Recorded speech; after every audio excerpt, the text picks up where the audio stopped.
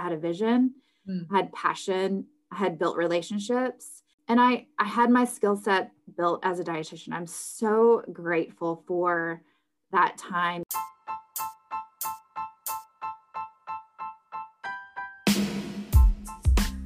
Hey everyone, and welcome to Sports RD Snippets. I'm Liz Waluka, a registered dietitian and board-certified specialist in sports dietetics.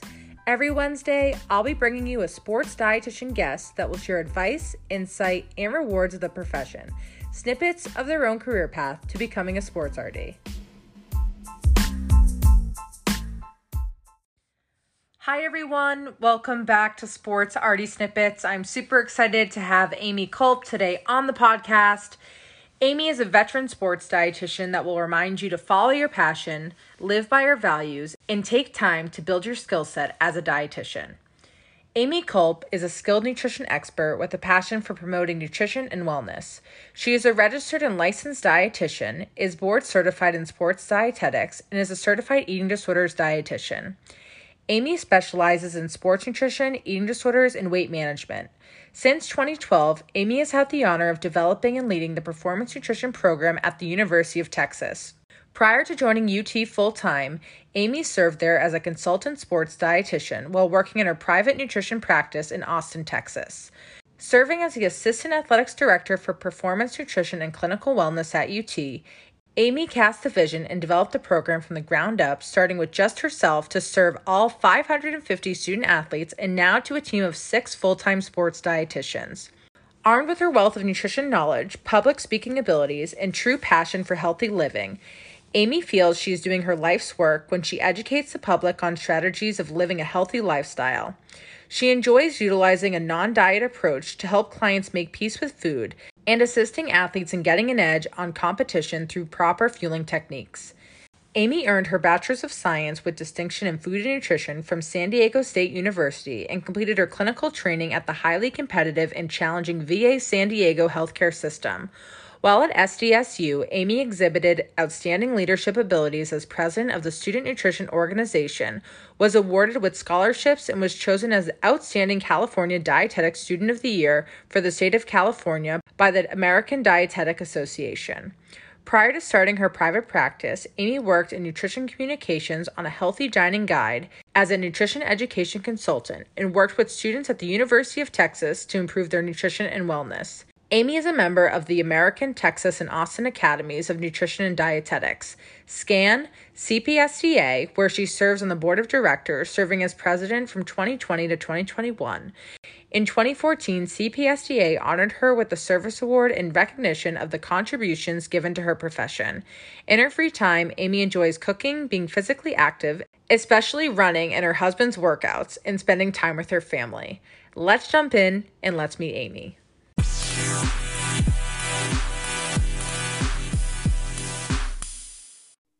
Hi, Amy. Welcome to the podcast.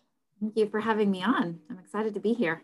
I'm excited to have you. How's life in Texas?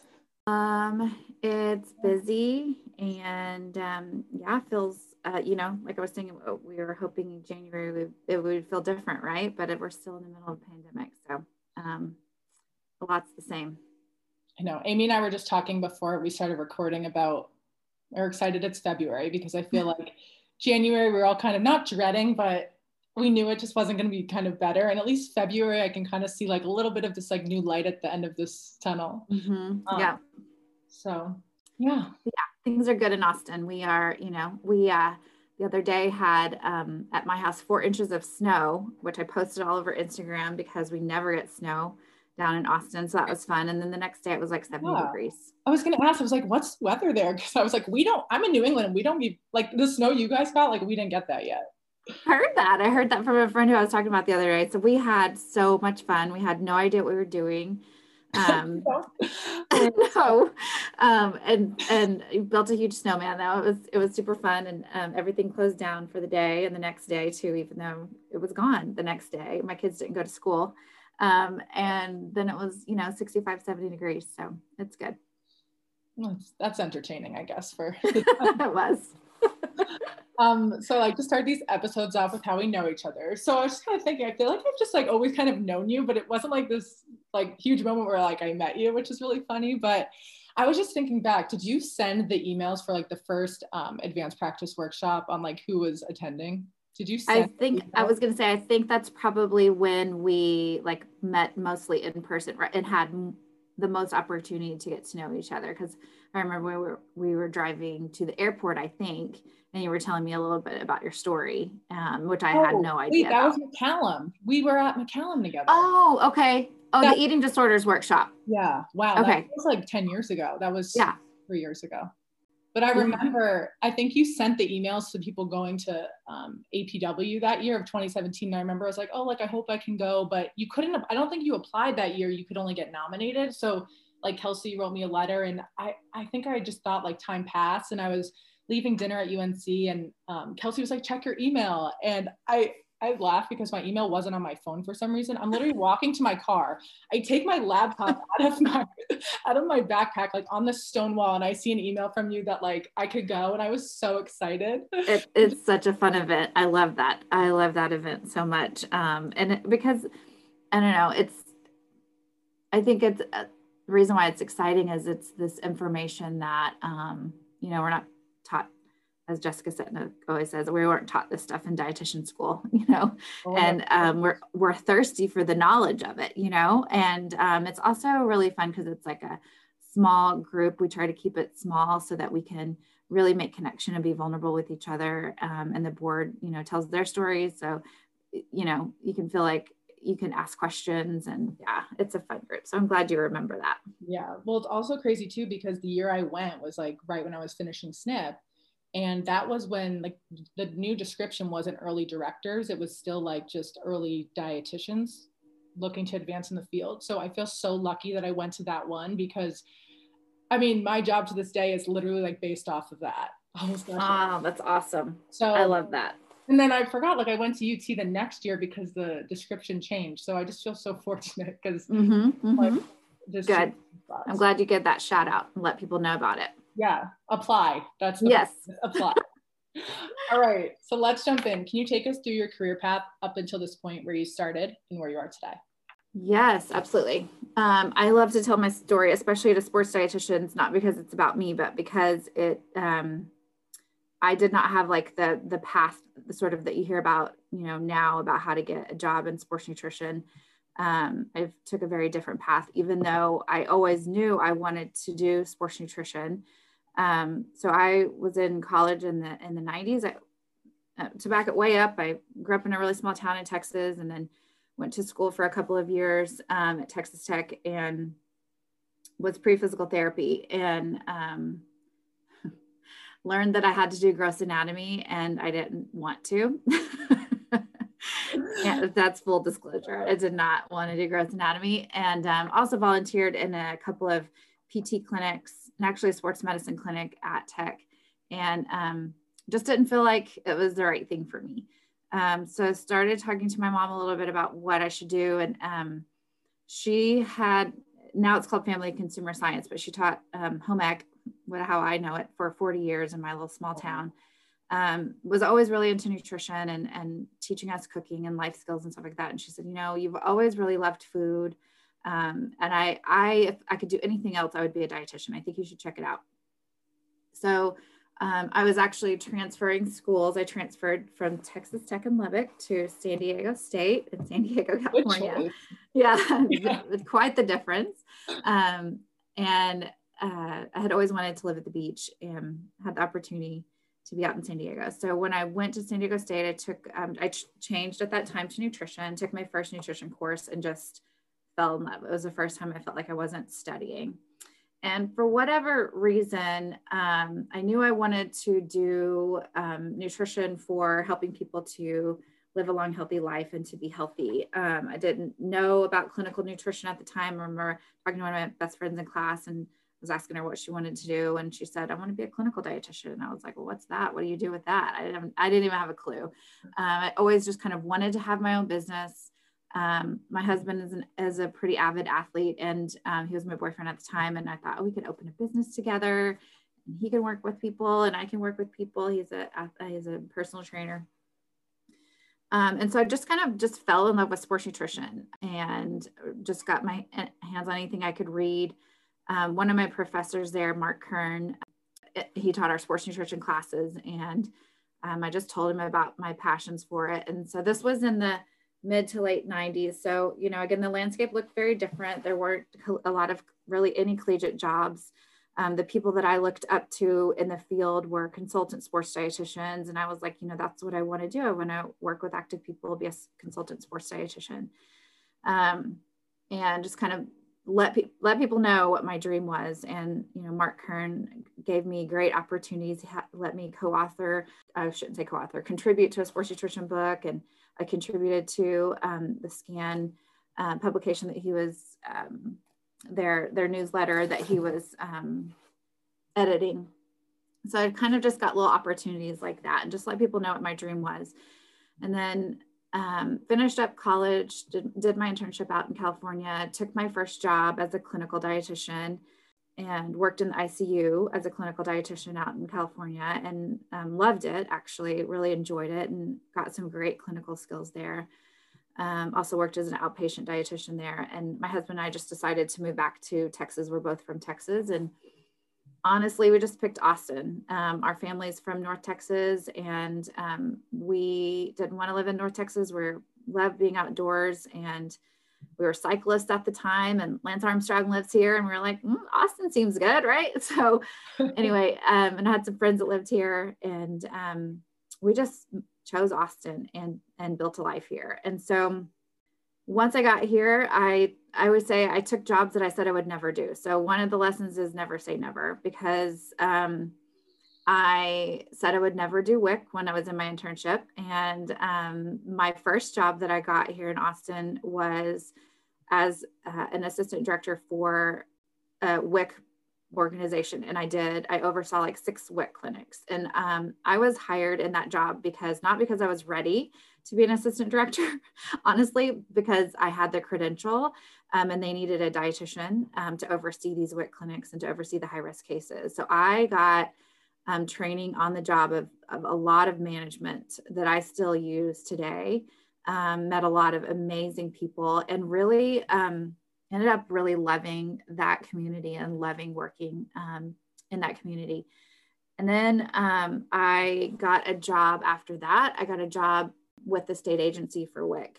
And with that job, I was creating nutrition education programming for the WIC clinics in the state of Texas. So that was a really fun job. And again, a lot of skills that I am able to use now. And then also just relationships that I still have to this day. The people that I met there actually helped to connect me with people to my eventual dream job, which is here. And so while I was there, I started building a private practice on the side while I was at the state agency, and said I didn't want to treat eating disorders. And the first person that called me was probably my hardest eating disorder case that I ever had. She was very sick, ended up needing to send her to the ER. And what I did with that was, I said, I'm definitely somebody who's let's figure it out kind of person. And I had one of my really good friends that did eating disorders in San Diego, and she did supervision with me. And I decided, okay, I'll take it on. And if I decide I can't do it, or I will not helpful for the person, I will refer them in the community. And I ended up really enjoying the work and built a private practice on the side as I was working there at the state agency. What I wasn't getting at the state agency was building my skill set with counseling.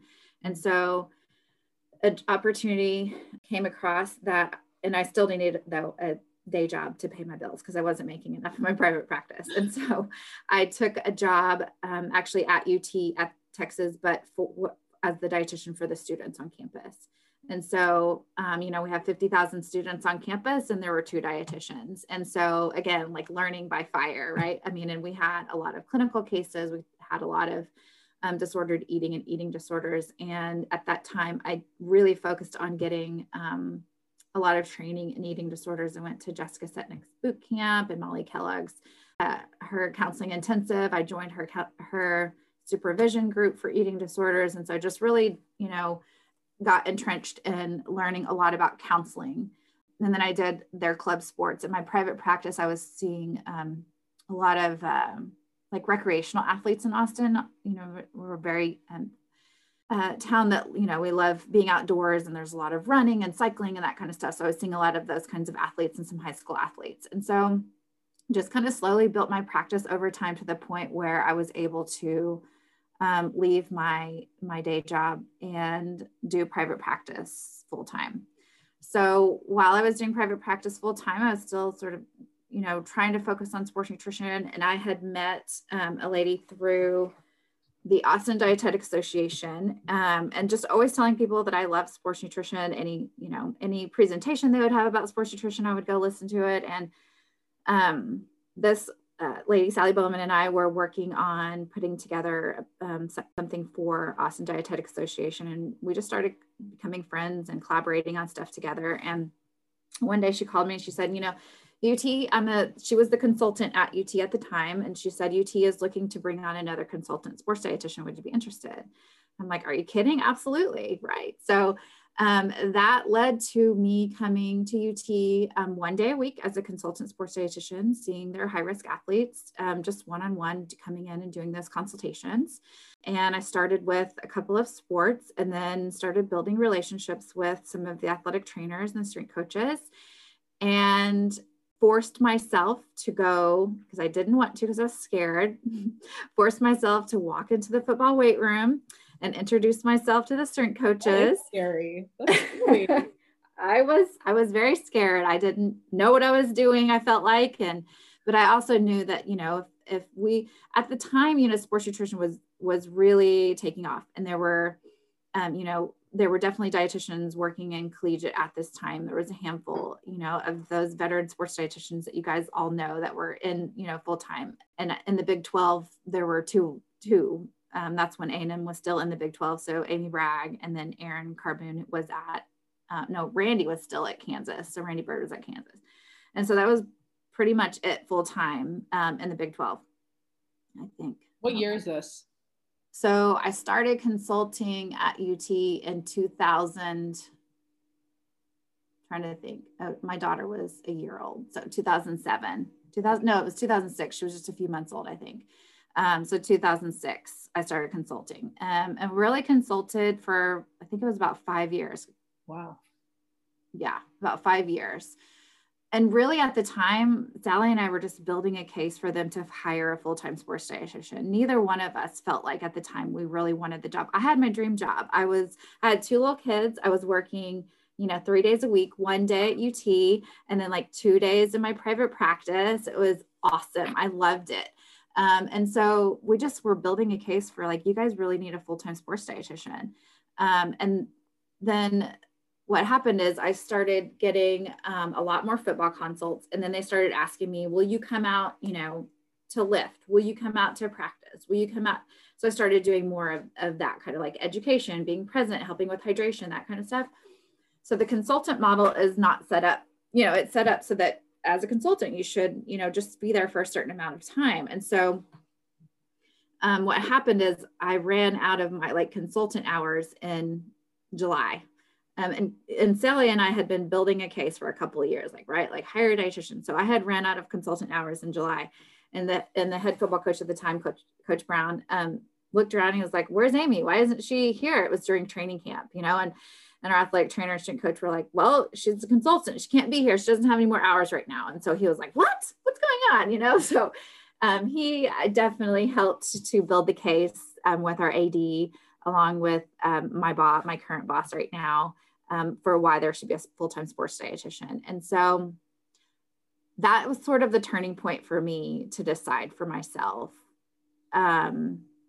what do I want to do next? And I had kind of gotten to the point in my private practice where I felt like I needed something else. So I had done that for about 10 years, loved it, loved working with eating disorders, loved working with sports, but felt like I needed a new challenge. And so I was ready. I was like, okay, do I want to take on more dietitians? Do I want to hire more people? Like, what do I want my next sort of challenge to be? And then as I was kind of building this case, developing relationships, I just got a vision for building out a full-time department at UT. And so when they posted the job, I let my current boss know that I was going to apply for it. And he said, well, would you leave your private practice for that? And I said, no, I will still own it, but I'm just not going to do it. And he was like, okay, I mean, we'll consider you, and for sure I was underdog, right? Like I had never built a collegiate sports program before. But the one thing that I had was I had a vision, I had passion, I had built relationships. And I had my skill set built as a dietitian. I'm so grateful for that time. It's at the time I was impatient, and I, back in, when we moved to Austin, I wanted that job right away in sports, and I'm taking these other jobs to pay bills and feeling frustrated and really wanting it to happen right away. But if it wouldn't have happened the way that it did, I wouldn't have gotten all of that experience. And I'm so grateful for that time, because I tell people all the time, I feel like being a sports dietitian and even working with the disordered eating piece of it, that has to be the easy part of your job, because everything else is so hard. And again, we aren't taught it in nutrition school, right? So if you're learning how to be a dietitian and trying to build a program and trying to be a director all at the same time, it's really hard. Good luck. Yeah. It's really hard. And so I'm grateful for that time. And so just the lesson in that for others is, there's no one perfect path. So again, being the underdog, I was given the opportunity to interview, and am grateful that I was chosen for the position, and kept my private practice going for a while. Then ended up the dietitian that I was working on it with me. She took it over full time, and I'm just now to the point where I feel like I have bandwidth to maybe start a little something on the side, bring on another dietitian, start something on the side, but I kind of really had to let that go for a while. And in the interview process though, while I was interviewing, I wanted to make sure this vision that I had for building out a department was going to be supported, because it wasn't about me being the sports dietitian here. It really was about building out a world-class department. And so I knew I was going to have to be the sports dietitian for a while, but as I was doing that, being the only person, I wanted to have that support to build out a department. And so I think that's another thing that's important when you're interviewing places, to really make sure that your vision is in alignment with wherever you're interviewing. And again, it doesn't mean it's going to happen tomorrow. It took me a long time, and a lot of meetings and a lot of showing our value and a lot of conversations and all of those things that have to happen. But they have to have the same values that you have, or else it will lead to quite a bit of frustration. Wow, that is amazing. And to think, like, if you never walked into that weight room, like what, right? Like, that's scary stuff. But like, I tell people all the time, you're going to have to. I coached Amy, go in there, have a conversation, introduce yourself. Make sure they know who you are, make sure you build relationships, or to have been key and will always be key. I mean, you could be the best person and you would be the best skilled person at your job, but if you haven't built trusting relationships with those around you, you aren't going to be able to get very far. Yeah. I also think it's amazing too, how you were saying you were overseeing like 6 WIC sites, and to think like, at a time, didn't you right now, don't you oversee like 6 dietitians? Like, isn't that crazy? Like, because most people don't do that. So I just think that's ironic to think like, I never thought about that before. Oh, that was the first thing. I was just like, wait, that's so cool. But like you said, when you're doing WIC, you're not like, oh, this is going to help me become a sports dietitian, but like, whoa, like that must've helped you tremendously, because you don't get taught management. You don't get taught that. And then they invested a lot in training us in that piece of it. And so I dove right into that, because I knew, there were definitely the people that were working in those WIC clinics. I mean, they knew more about WIC than I did. They knew more about the business side of it than I did, And so being humble enough to say, like, I'm not the smartest one in here and I need to learn pretty quick. Like, I've been given this opportunity and I'm not going to take it lightly that I've been given this opportunity. And just, I just don't be frustrated in those moments when you feel like this is not it. Just be looking for what's the lesson here? What am I supposed to be learning right now? What can I take out of this and learn? And again, the relationships, probably the most important thing, because like I said, there are people still along those paths that will still refer me for things, or I can call them about things, or I can ask them questions. So just remember, the people along the way. Yeah. It's really important. And like your work with eating disorders, and at the time not knowing that, to think how much of like that is in your day job right now. But at the time, like, it's almost like if you only knew how valuable that would be, and if you didn't have that time for supervision. And so, yeah, I think to anyone that wants to get into sports, and I know you just really hit on it, but everything you do has so much value, and you should really know that.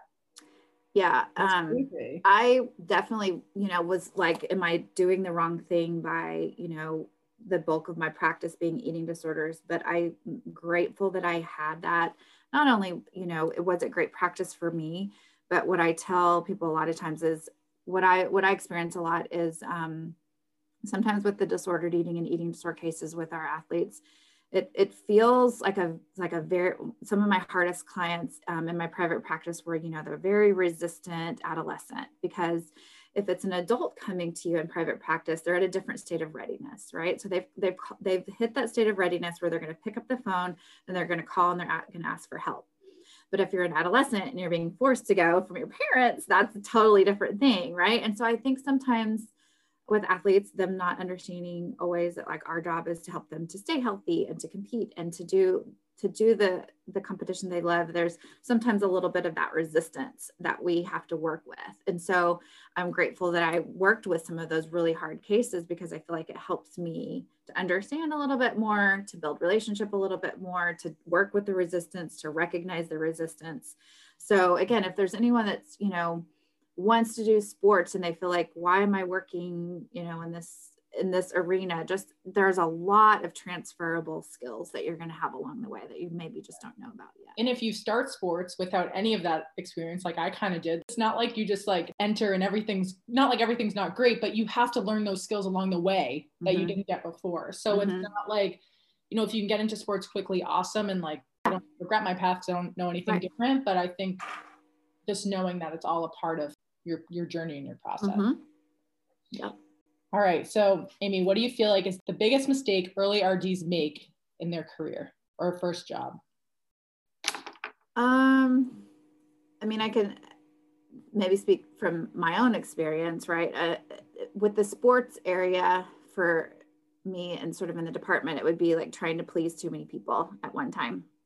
Yeah. And trying to do too much at one time, not having a clear vision of where to take things. The other thing is, again, just trying to rush into getting a position before getting enough and building enough skills. And then, being humble enough to ask questions of, I'm not sure about this, or I don't know about this. Being in those hard places and being in those vulnerable places is going to be where you learn the most. And so not being afraid to ask those questions, or afraid to say like, I don't feel like I'm skilled enough yet to deal with this. And so can you either, work with me through it, or, referring it out to somebody else on your team or in the community or something like that. But I would say, maybe people pleasing, or not reaching out for help whenever they feel like they need it. Yeah, I think that's a good point. Just from my own experience, like in those first 2 years, or like 1 to 2 years, you want to come off confident, but you have to be vulnerable. And it's hard to find that balance, but I think just knowing you try to at least acknowledge both sides. But I think when you're like an early sports RD, you just naturally have a narrower view of everything, because you don't have that much experience. And sometimes like you experience things that you're not going to know until you can see the bigger picture. So I think, just like you were saying, be vulnerable, ask for help. And like a lot of people have said, like, yes, you are the expert in nutrition, but like there's so much more to that's not going to go over well. People have been doing the nutrition before you've gotten there, and the multidisciplinary team, it really is like a big picture. But I think when you're younger, it's much harder to see it like that. It is. And even, I remember whenever I was starting, because again, I was definitely, the underdog applying for this position. And so when I got it, I felt like, oh my gosh, I got it. I can't ask questions now. And that's a huge mistake. Thankfully, I had a mentor that was, I still meet with her every other week. At that time, I was meeting with her almost daily, and she wasn't in sports nutrition. She's somebody who knows me personally, knows my values, and we're wired a lot the same. And she's a few years ahead of me in life, you know. And so she took me on as a mentee and really helped me through a lot of things. And then my boss really believed in me and provided a lot of confidence. So I felt okay asking, you know, him questions and asking my mentor questions, but if I could go back and change something, it would be being vulnerable and asking other my colleagues more questions, and you know, being confident enough that, okay, you got the job, you're here for a reason. People want you to be successful. It's good for sports dietitians when other sports dietitians are doing a good job. Like, it's great for the field, you know. And again, my 45-year-old brain can see that. The thing that's nice about being younger is that you kind of have a little bit of that, you know, bravery that comes with being a little naive, like walking into that weight room and just, I'm going to do it, you know? Isn't that crazy? You're so right though. Like, because you don't know, like, I don't know, like, you don't know, like, that's not the best time to walk in there, or like, right. You'll find out pretty quickly. But yeah, that's so funny. Yeah. So it's not to say that, you know, it's all bad whenever you're younger and you're coming, there's a lot of really good that comes along with that. So if I could take a little of the wisdom that I have from all the years, it would have been, okay, find that safe person that you can be a little vulnerable with.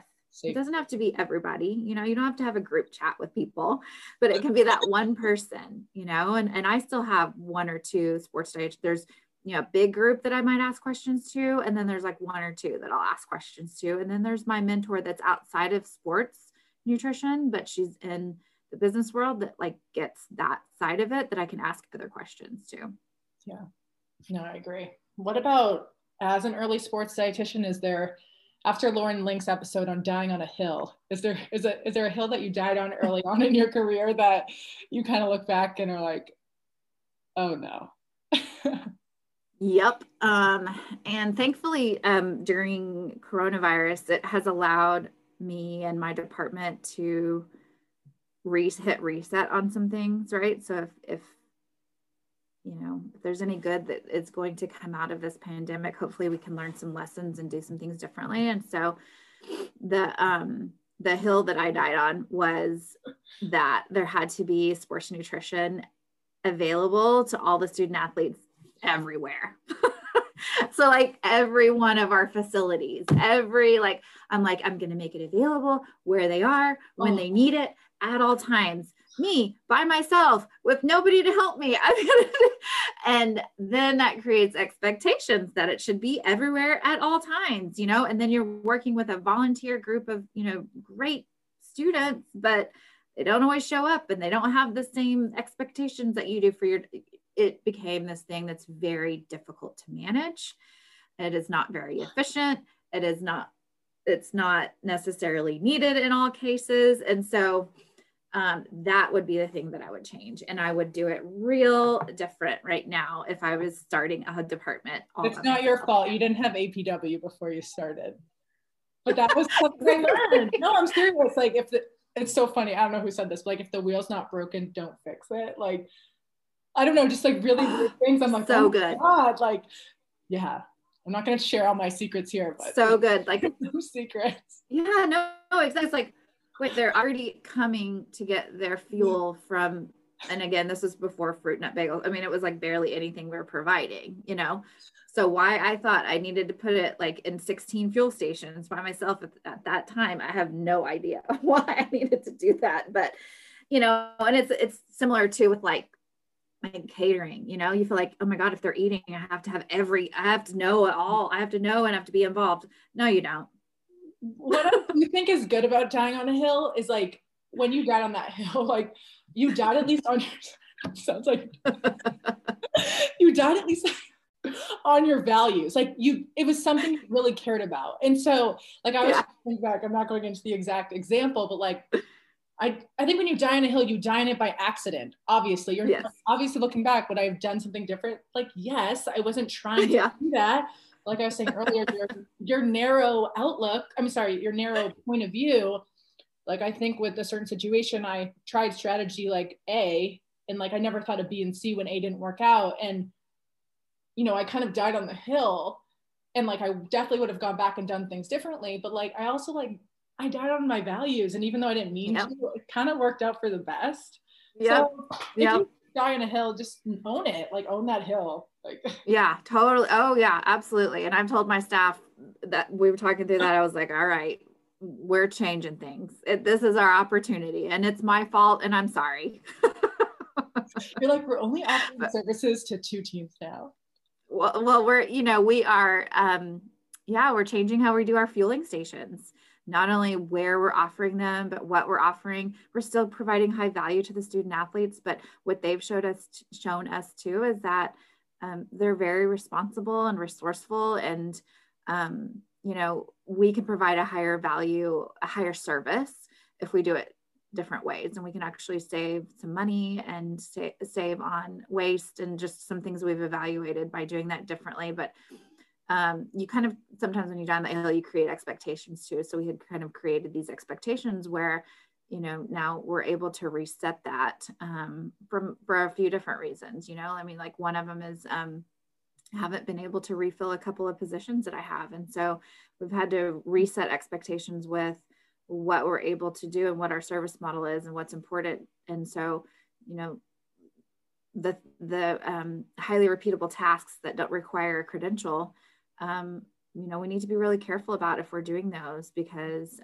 as athletics departments are looking at, needing to save on costs and really evaluating what each of their people are doing and how they're adding value for the student athletes. Where does the value come from as a sports dietitian, and where does your credential provide that value? And I'd argue that, ordering product and delivering it to fueling stations and making the fuel stations look pretty is not where our credential is most valued.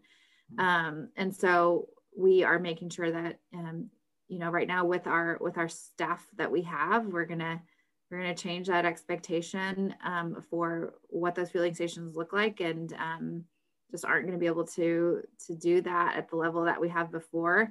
But we're still going to provide the care to the student athletes that only we can. Right. No, that's a really good point. And I think too, going back to like wanting everyone to have your services, I think any young dietitian coming in, you're naturally going to think like that's like what you're supposed to do, which like, it's not like you're not supposed to do that. But I think knowing like spend time with the teams that really, really want it, because that's where your energy is going to be the most valuable. And then over time you'll trickle through. But I think early sports dietitians spend a lot of time on like the high profile teams, or like they get really maybe worked up about that type of stuff, when it's like, take it slow and everything will fall into place. It takes time. It doesn't just like show up on the first day. Well, and you're going to, you'll be more fulfilled in that way too. And that's how I built the program over time, is that you are providing that comprehensive care for the teams that are wanting it and needing it. And you're doing it at a really high level. And then the ones that aren't requesting it are getting, ancillary services is what I call it. And so, that looks like a different set of things. And so that demand will build naturally over time if you're doing a really good job where you can. And so as that demand builds, then you say, okay, well, I'm providing comprehensive services for this number of athletes that's being requested over here. Going to need additional staff to do that. I cannot or unless you want me to decrease the comprehensive services that I'm providing to the number of teams I'm doing it for. You're so right. Just doing a really good job where it's being, where it's being requested and where it's being valued, will get you a whole lot further than trying really hard as an N of 1 or an N of 2 to do really good and also be over there just to be there, even though they don't necessarily value it, but you're just there, right? And skimming your time is going to give you a skimming result. Right. That's great way to summarize it. Yep. So you've hired so many dietitians, I feel like, in your lifetime. I feel like there's like probably a record on that. That's pretty cool. What do you look for when you're hiring like dietitians to add to your team? I'm sure you're like an expert in it. Just like, what do you look for when you look at a resume or a cover letter or an interview? Yeah, I look for So I want to see somebody who has a passion for, I think what's really common in the dietitians that have done a great job at Texas and then moved on and continue to do a great job wherever they are, is they have a passion for the athletes and taking care of the athletes and helping them to live long, healthy lives and to compete at their sport. And they are kind of,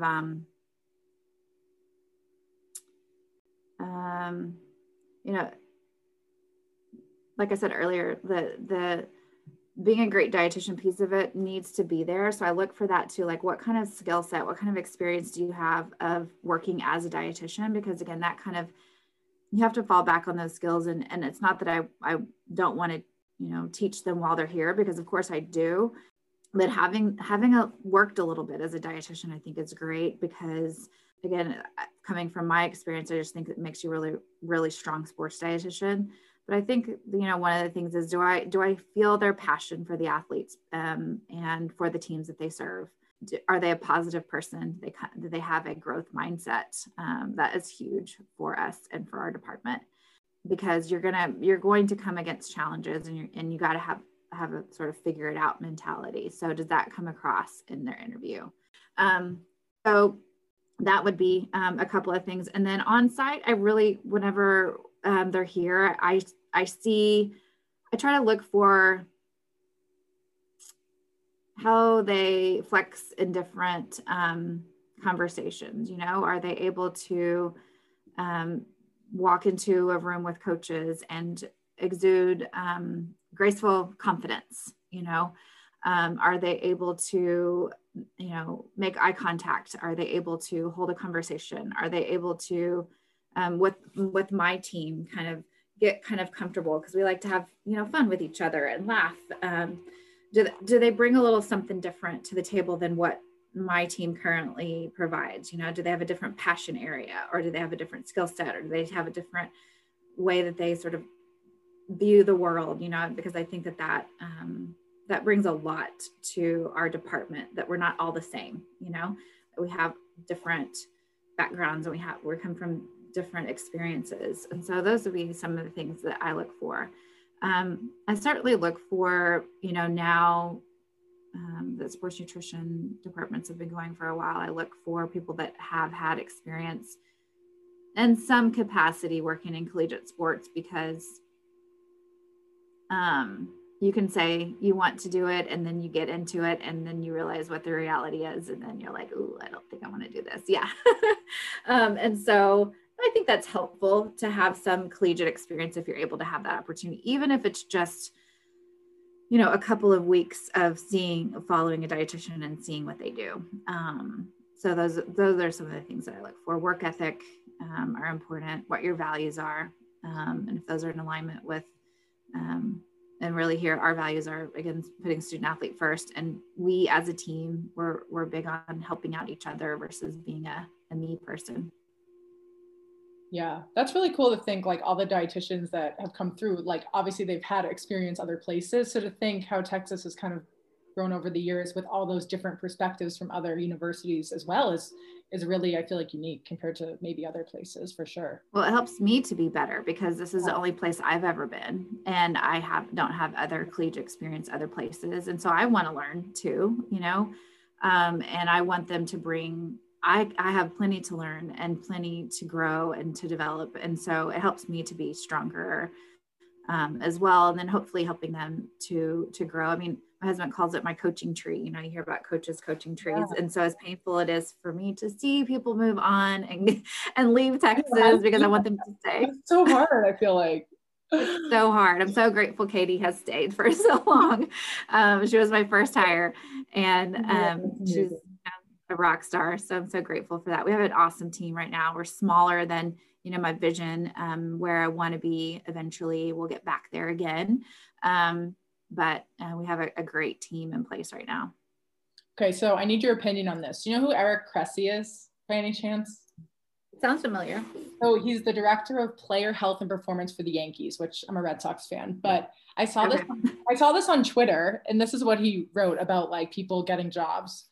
He wrote, many young coaches think that they'll get hired for what they know. The truth is that most employers understand what competencies will make you successful, so they hire for what they think you'll eventually know. Your growth mindset is far more important than your resume today. And I was like, whoa. I do agree with that. And I can teach competency in sports nutrition. I can teach competency in eating disorders. I can teach competency in counseling skills. You know, we have a whole set of competencies to help our SNP get through that, or to help our fellow get through that, or to help dietetic interns get through that. Growth mindset is something you have to have from within. And I can coach you on, you don't have that, and I need you to have that. That's right? A bigger issue, honestly. Yeah. Right. But that's internal work that you have to do for yourself. And it is something that daily you have to wake up with. Your attitude is, you get to choose that. You get to choose how you respond to things. You get to choose how you think about things.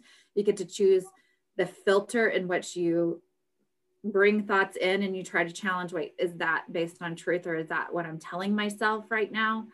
So I absolutely agree with that. And that's why I said, like, yes, it's great if they have experience, but again, I'm looking for, will they have that growth? Will they come and ask me if they have a really hard case and they don't know how to get through it? Or will they try to figure it out themselves and then be defensive whenever a coach is saying this is not working, or when the athlete is not succeeding, or when the athlete's complaining, or whatever is going on, right? So will they have that enough of a growth mindset to be able to come and say, not really sure how to navigate this. Can we talk through it a little bit? Yeah. And to always be seeking to get better and to grow. We'll never stop, developing and growing. And that's something that I value so much. And so I want people on my team that are pushing themselves internally. And then that helps us to all get better, because I know they're all internally pushing themselves, which then helps to rise everybody else up too. Everyone have the growth mindset. That's the advice. Mm-hmm.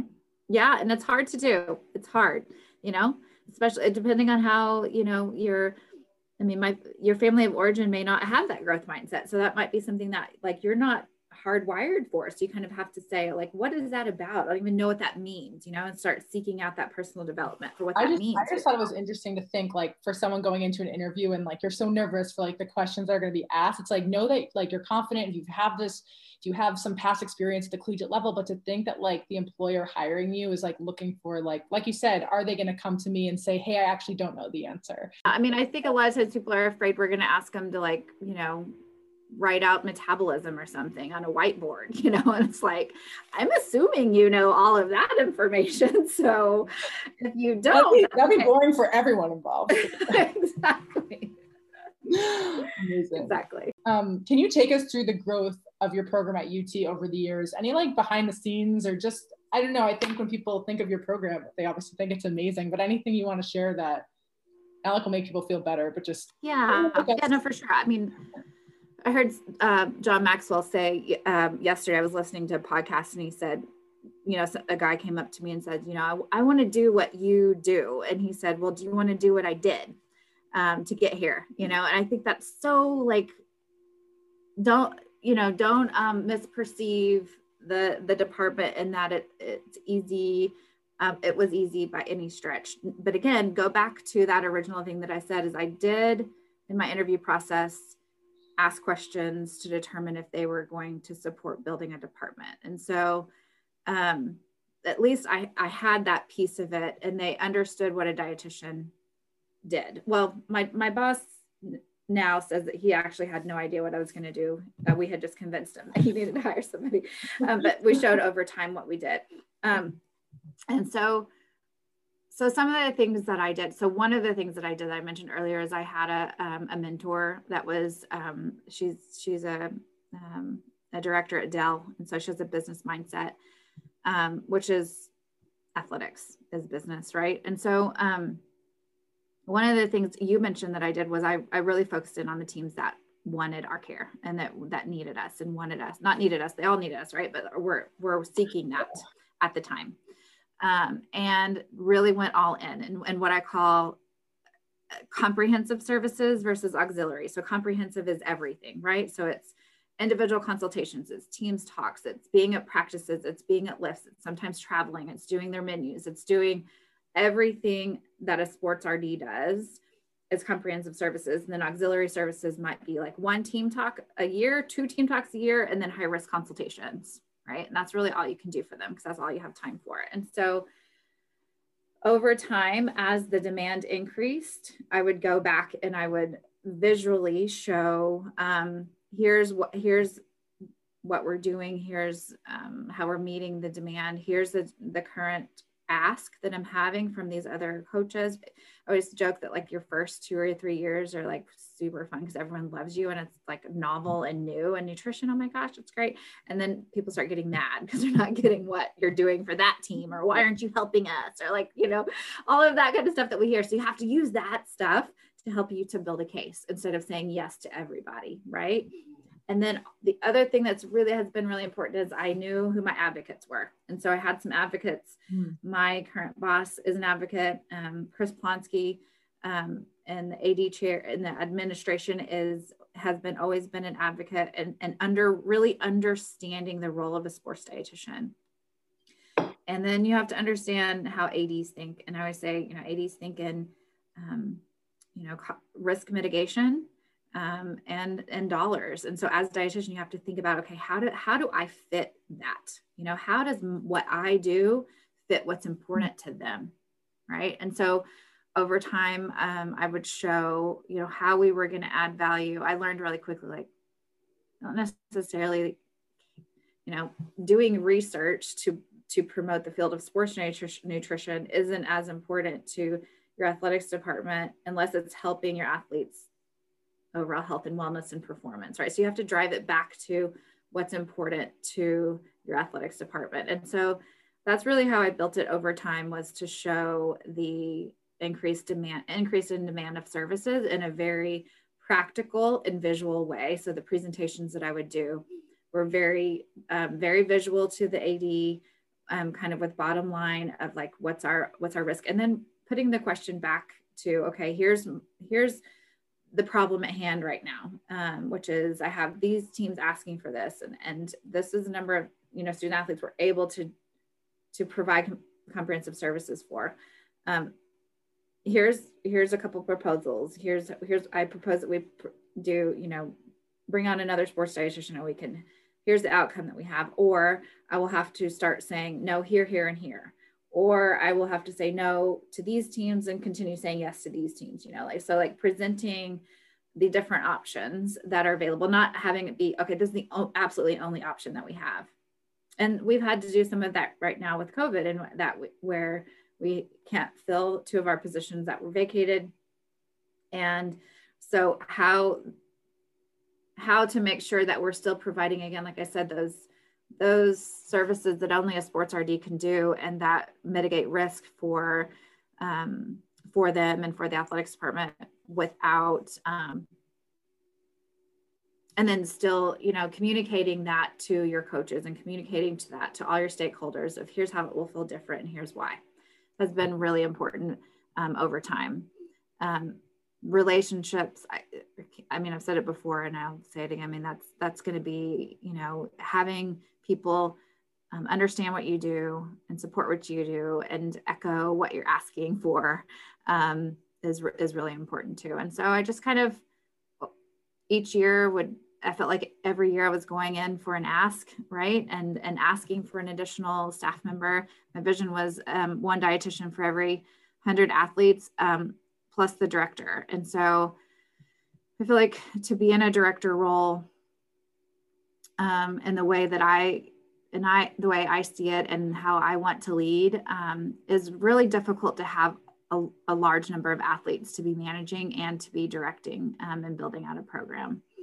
And so that was a vision, and we definitely were there, and it certainly has changed with COVID, and I'm taking on a lot more athletes, but that's kind of how I built it over time. I've also, when there's a coaching change, I always make an opportunity to interview those staff and find out what those expectations are. And so making sure, you know, are we going to be able to meet those expectations or not? And so, maximize those opportunities that feel hard at the time because you're going through a lot of change. But how can you meet the demands that this new coaching staff has, while also helping you to achieve your goals that you have for your department? That is just like amazing. You should just do a whole webinar on that question, because I would come watch again. There must have been so many times, like, was there any time, obviously you got no's, or like, I feel like it's easy to get shut down really quickly. Did you feel like it was like the stakeholders or the people that had your back? Like, where do you feel like you were able to be resilient and bounce back? Because I feel like that's probably where a lot of dietitians struggle. Yeah. There were definitely times of no, or not yet, or that won't work kind of situations. Watch me. Yeah. And I would say that I would, in those situations, I would still just kind of try to document as much as possible what we were doing. Yeah. My husband was always also telling me, like, okay, when you add your next person, don't take more on, right? So like, that's the other thing to remember. When you add another person, if you're already overworking and you're already doing too much for one person, don't take then more on, right? Continue to, but do a really good job in that moment. So the resiliency, I think, Liz, honestly comes from, people would ask me all the time in the first few years, like, how are you doing it? You have little kids and husband and this crazy job, you're working all these crazy hours. And it really was my vision that kept me going. Like, I had such a clear vision of where I wanted to take it. And I would just tell people, like, I have a 5-year plan. And if I can achieve the 5-year plan, then at the end of those 5 years, I'll be able to watch my kids play sports, because I'll have a team. I'll have a team of dietitians helping me. So I'll have some more, flexibility in that. And if at the end of the 5 years, I keep running into these barriers, then it's not the right job for me, and that's okay. And I can move on and do something else. And I think that's the other important piece of it, is that, is it moving in the direction of what you're wanting to take it? And if not, it's also okay to say, it's not the right fit for me. That we don't have, our values don't align. My values and the athletics department's values and vision don't align. And so I'm not going to continue doing this. And I was very comfortable with that. I was very comfortable with, I can do this grind for 5 years, but I do want to get it to a place that's sustainable for me. If I want to have a long-term career, is not working 80 to 90 hours a week. That is not sustainable for me, nor is it sustainable for anybody. But I knew at the time that I needed to do that for a period of time in order to build that demand. And so I think that's what helped to get me through too, and helped me to be resilient with it, is that I kind of had this plan in my mind of like, okay, I have these goals, and if it's moving in that direction, I can do that. Right. And I have gotten it to a place now where if I need to leave and go see my kids' sports, or go pick them up, or come in later because I want to take them to school, we have the department in a stable enough place where that's possible. And I want that for sports dietitians. I want sports dietitians to feel like it's a job of longevity, and not a job of, I can do it for a few years and then I'll leave and go do something else. That's, I think, my next vision and my next passion, is helping people kind of get to that point, and not, and I'm sorry if I ever contributed to anyone's feeling of like, I have to like work 90 hours a week or else I'm not a good sports dietitian. I don't want that to be the way it has to be forever for everyone, right? So there's going to be seasons in which you are going to have to grind, and it is athletics, and it is going to be a different thing. But if you know what you're getting into, and you are building it towards something, and you have that support, from the administration and your bosses, I want to be a part of helping to build this to a sustainable career for people for a long term. It's amazing. We could just end the interview right now. It'd be a great ending. Well, we're not there yet, so we're still getting there. We're still going, guys. We're still getting there. Advice just keeps coming in. Yeah. Amazing. No, and I think like people coming in, like I don't know, it's like the expectation of, I don't want to work all these hours. Like sometimes I think you have to work the hours to know you don't want to work the hours, and it's okay if you don't want to work those hours. Like yeah. I've developed, like at UConn, like I don't work over 40 hours a week. And like, I think sometimes people are like embarrassed to say it, because it almost feels like people think it's so cool to work 90 hours a week, but like, I don't. And yeah, so I just think like, And you're adding a great value there, and they value what you do, and you are doing a great job. And so I think that's, I mean, I haven't plugged the toolkit yet, but all of the stuff that we're talking about is in the CPSDA Elevate toolkit, and all of these sort of hard stories that, you know, an amazing group of dietitians that contributed to it dumped their brains into this toolkit. And if I would have had it, all the stuff that we're talking about, I probably would have, you know, you don't cry at work, but you can cry in the car on the way home. So I cried in the car on the way home a whole bunch. So that's I was going to say you cry when you're doing the toolkit. Oh no. Hopefully you don't cry when you do. Hopefully you cry because it's like such an amazing resource for you. Another plug. I actually just got it. I just have to print it out. So I'm excited. Oh, good. Yeah. But yeah, like you have time to like go through the toolkit where like usually you wouldn't have. I mean, you know, absolutely good timing. So yep. Everyone go get the toolkit. Okay, so as president of CPSDA in light of COVID, like what advice do you have for everyone right now, or just anything you want to say to the people out there?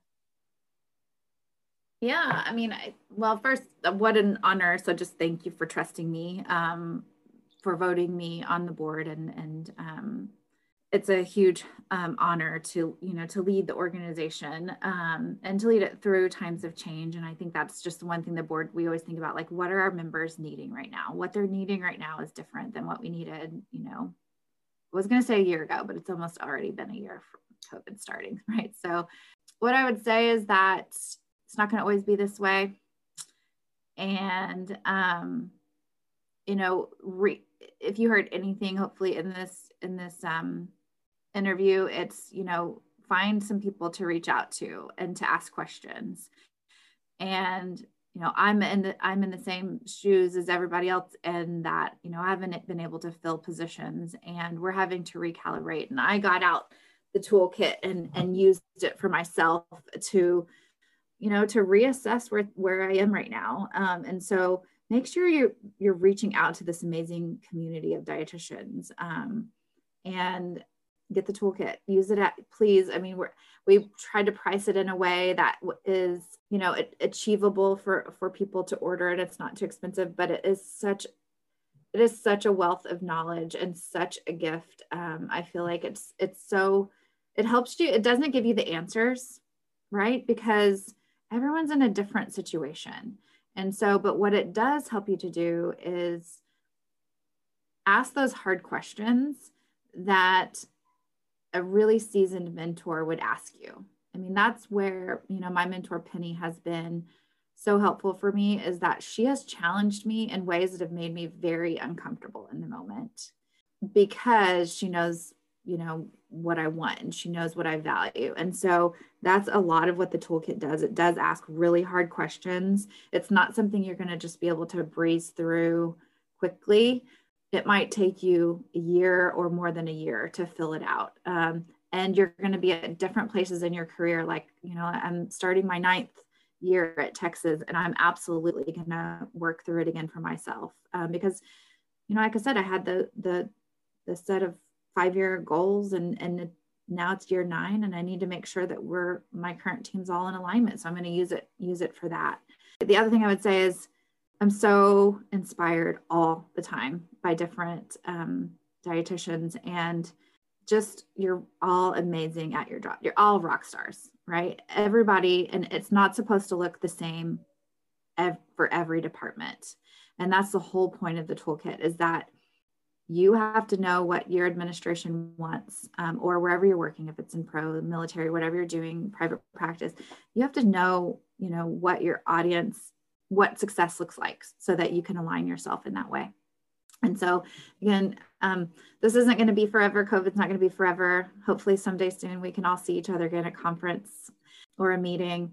But what we're trying to do is provide resources and tools for where we are right now, and use this time for, you know, recalibrating if you need to, resetting if you need to, and then finding a couple of people that feel safe that you can be vulnerable with to ask questions.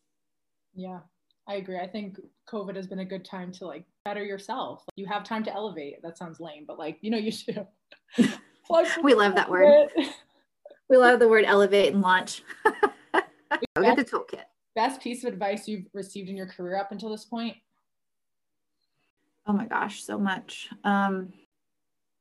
But because of the way that I'm wired and who I am, I would say probably the best piece of advice was nobody's opinion matters but God's, because I tend to compare myself and be a people pleaser. And so I have to remind myself of what my values are and what's important. And that helps me to reset for, okay, what really matters? What really matters? Because if you're trying to please everybody, you're not going to please anybody. And you're certainly not going to please yourself. And so if I know where my values are, what's important to me, that really helps me to have some peace in making confident decisions and then going forward confidently with those decisions. Yeah. Yes. Spending time where what you value, and then you're going to be happy for sure. All right. Ready for the rapid fire round? Yes, sure. I think everyone spent an hour and a half with us already. I'm sorry. You'll have lots of editing. Amazing. I was like, I just want to keep asking her all these questions because I only get one shot. Well, I feel so lucky to be on. Okay. Favorite Skittle flavor? Great. Green? Purple. Great. Oh, purple. Great. Okay. Someone told me that they actually all taste the same, which I don't agree. What? Yeah. Like someone told me they use it for like exposure to help people like get in touch with their senses or maybe like disordered eating and to try the color. But I don't think they do. So I agree with you. I think grape is like, I would. Well, now I have. The green one's bad, right? Yeah. Well, now I have homework for the weekend with my kids. We're going to do a taste test. I felt like I was so like ignorant that I personally like the red one and the grape one as well. But yeah, that's okay. Well, I'm for sure when I go pick up my kids today, we're going to go get Skittles and try this out. Yeah, let me know. I'll text you. What's a new recipe or like cooking skill that you used in quarantine that you use now or that you've continued to use? Let's see. A new skill. Let me think if I did anything new. Or like just like random. I don't know. I didn't really, I hate baking. I love to cook though. Okay, so I would say that I cooked a whole lot more. And I know, sure everyone is aware, but I love Half Baked Harvest, and her beautiful pictures. Are you familiar with her? I don't know. Is that what you share on Instagram? I don't know if Half Baked Harvest I think she started out as a blogger, but she has cookbooks. And so I kind of cooked my way through her cookbooks. And then I cooked my way through another cookbook that I love called Two Peas in Their Pod. And so I just did a whole lot more cooking. The other thing that we love, I've been doing a lot more Indian food lately. And so introducing my kids to curries and things like that, which has been really fun. I have a little bit of a cookbook obsession. Like I have a huge collection of them. And love looking at recipes and looking at cookbooks. So it was really fun to actually work my way through some of them. Are you an iced coffee person? More just hot coffee usually. Okay. Well, for any of those iced coffee lovers, I discovered adding chocolate milk to your iced coffee is like going to Starbucks without paying for it. So do you make your do you make like cold brew or do you just put ice in your coffee? It's just like a Keurig, it's hot, then I'll put it over ice and then I'll put chocolate milk in it. I just wanted to let everyone know. It's been life-changing. Okay. My daughter has started drinking some iced coffee, so I'll have to tell her about that. Okay. Yeah, it's a game changer. Book that has had the biggest impact on your career up until this point? Oh, for sure. Dare to Lead by Brene Brown. I read it every year and I learn something new.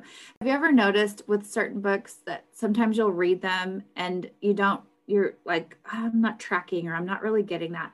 And then another time you'll read it and you're like, whoa. And it's like mind blowing. I swear I have that almost every time I read this book every year, I'll learn something new. Whereas that analogy, like I remember when I first read it and she talks about your armor, I had no clue what she was talking about. I was like, what's she talking about? I have to read it again because I don't remember it. Oh, there's just so many books that you forget. So many books. And I love, my husband jokes that like the Amazon guy has like, he has like a trail in our does Brene Brown live here? No. She lives in Austin. No, she lives in Houston, but she's a professor at UT. I actually watched her UT graduation speech on YouTube this past spring, so I love her. Love her too. It's definitely a goal to meet her someday. Yes. All right, fill in the blank. 2021 is the year of clarity. Ooh, can you tell us more? Yeah, I think that we learned, hopefully at least, I know I did. I learned a lot of lessons last year.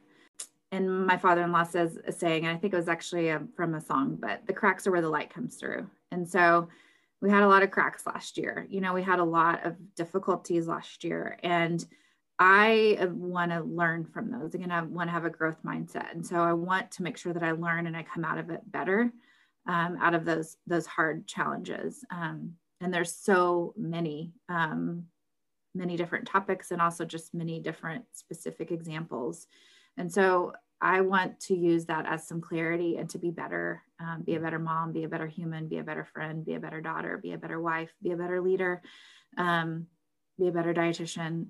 So I want it to be a year of clarity, that we're applying what we learned, you know, and move forward and be better. Amazing. I wish I could end it here, but there's one more question. Are you ready? Yep. If you could tell your younger Artie self one thing, what would you say? It's all going to be okay. It'll work out. It'll work out. And it's worth it. You know, you're going to get that job that you dream about, and you don't even know you have it. I always say God's plans are way cooler than anything I could ever dream up. I never dreamt I could have this job. I just knew kind of what my passions were. So follow those passions, and they'll lead to the right place, even when it feels like it's not. And, you know, you're on the right track with building relationships, and keep that up, and don't ever forget it. Don't ever forget the importance of that. And as I'm telling my not young self now, is like keeping those relationships, right? So not getting so busy that you lose them. I mean, one of our previous basketball coaches texted me yesterday, and he's so good at like every now and then reaching back out. And I think that's one of the lessons that I want to remind myself of, is those relationships are important. And yes, you know, use those, but it's more than about using those relationships to help you. It's really about the people in your life are so important, and continuing those relationships forever. Important. Amazing. Relationships, values, and clarity in 2021 with Amy Culp. Yep. Hope so. Call me on it. Hold me accountable. I will. You'll have to text me about the Skittles thing first. I'm going to. We're gonna go get Skittles. Oh. We normally go get a like an icy after school on Fridays. Oh. So, but today's gonna have to be a Skittles day. All right. Well, Amy, thanks so much for your time today. It was a blast. Oh, thank you. Thank you. Thanks for doing this for our community. It's such a gift to hear people's stories and to connect people in this way, and hopefully to help people to feel vulnerable. Like we said, like, oh, I resonate with that story. I'm going to give that person a call. I'm going to text that person, or I'm going to reach out to somebody else. You know, building, again, I love sports dietitians and what they do. And when one person is doing a great job, we're all doing a great job. And so cheering other people on is what you're doing. And I love it. I love how you're, you know, telling people stories, cheering each other on. I think it helps to build our community, which is so important. So thank you for doing it. Thank you. I appreciate it. But yeah, it's been so fun on my end too, like talking to people like you. And like I was just saying before we started recording, it's been so amazing, because I think sometimes we think we're all really different, or like someone has so much more experience, which they do, or they're much younger, but we all have so much more in common than we really know. So thank you. Yeah. I really appreciate it. Yeah. Yeah. Thank you.